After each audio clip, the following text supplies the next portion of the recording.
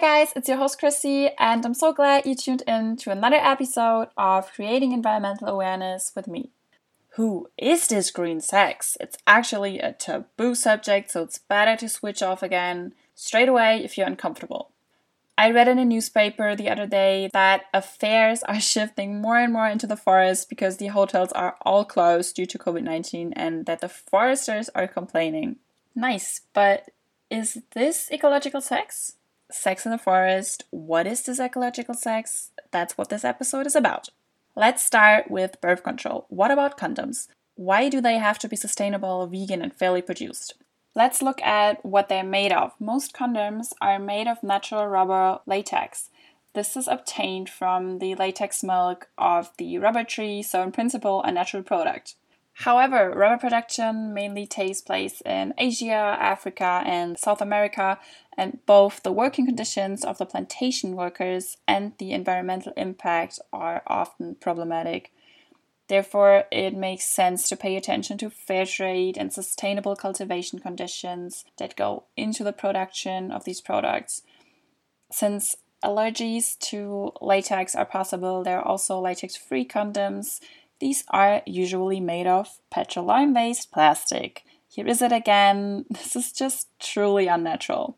Most condoms are also not vegan because milk protein is used in their manufacture. It sucks. I feel like everything contains some sort of milk. But fortunately, there are alternative manufacturers who use vegetable substances instead.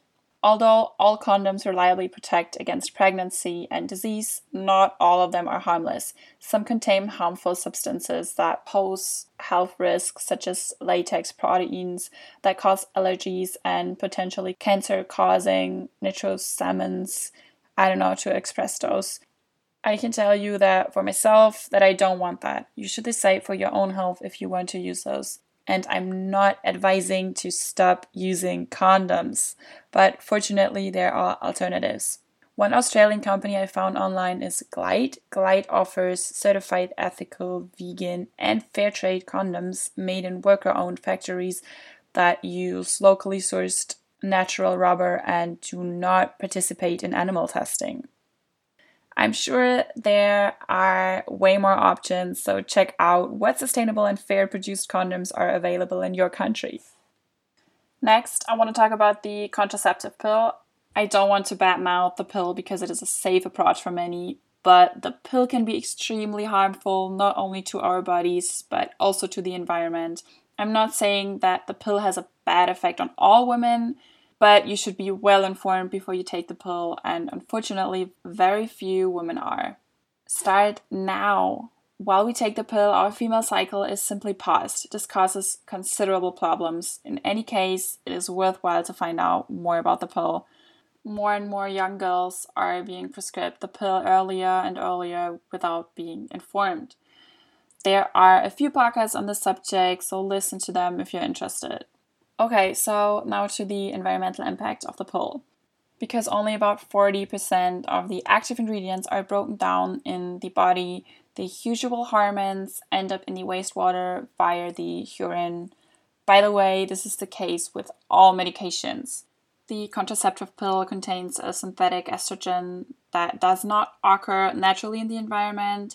And since many women take the pill every day, large quantities of the estrogen are washed into the water with serious consequences because wastewater treatment plants cannot filter those hormones completely.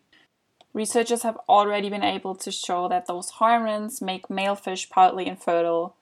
This can result in a sex reversal from genetically male to female. Among other damaging hormonal effects, the feminization of populations may contribute to the extinction of amphibian species. Malformations of reproductive organs of aquatic organisms leading to declining fertility have also been observed several times.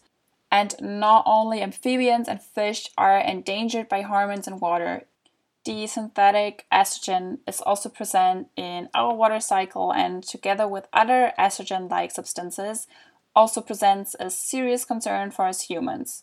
Do you want to be partly responsible for that? I don't want to. So what is it you can do? Consider the copper spiral or natural family planning for birth control. But again, please do your research in advance to find out what works best for your body and lifestyle. Okay, let's go on. Sex toys and lingerie are also often contaminated with pesticides or other harmful substances. For example, some sex toys are heavily contaminated with polycyclic aromatic hydrocarbons, phenol, nickel, or other hazardous pollutants. Sorry for the technical terms, but I don't think anyone wants that in contact with their mucous membranes. There are sex toys made of wood, glass, or stone. Okay, that doesn't sound so cool somehow. Well, if one likes it. But there are also normal sex toys that can be bought without harmful substances. Start being conscious and look out for alternatives. Regarding lingerie, conventional underwear is often contaminated with residues of harmful chemicals. Again, start awareness.